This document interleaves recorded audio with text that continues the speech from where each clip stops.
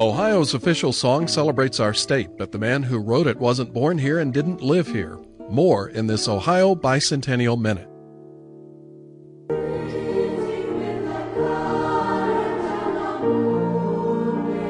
Beautiful Ohio was composed by Mary Earle and set to words by Ballard McDonald, a Broadway composer of the early 20th century from Portland, Oregon.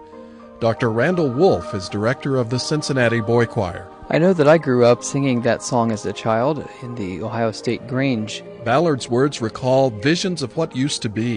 In 1989, the legislature approved new words celebrating mighty factories that hum in tune.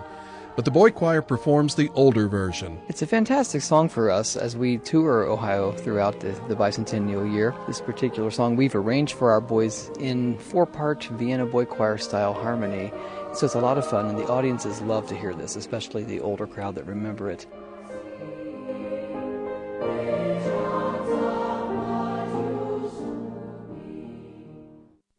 This Ohio Bicentennial Minute was produced by WMUB, Miami University Public Radio, with support from the Ohio Humanities Council, a state affiliate of the National Endowment for the Humanities.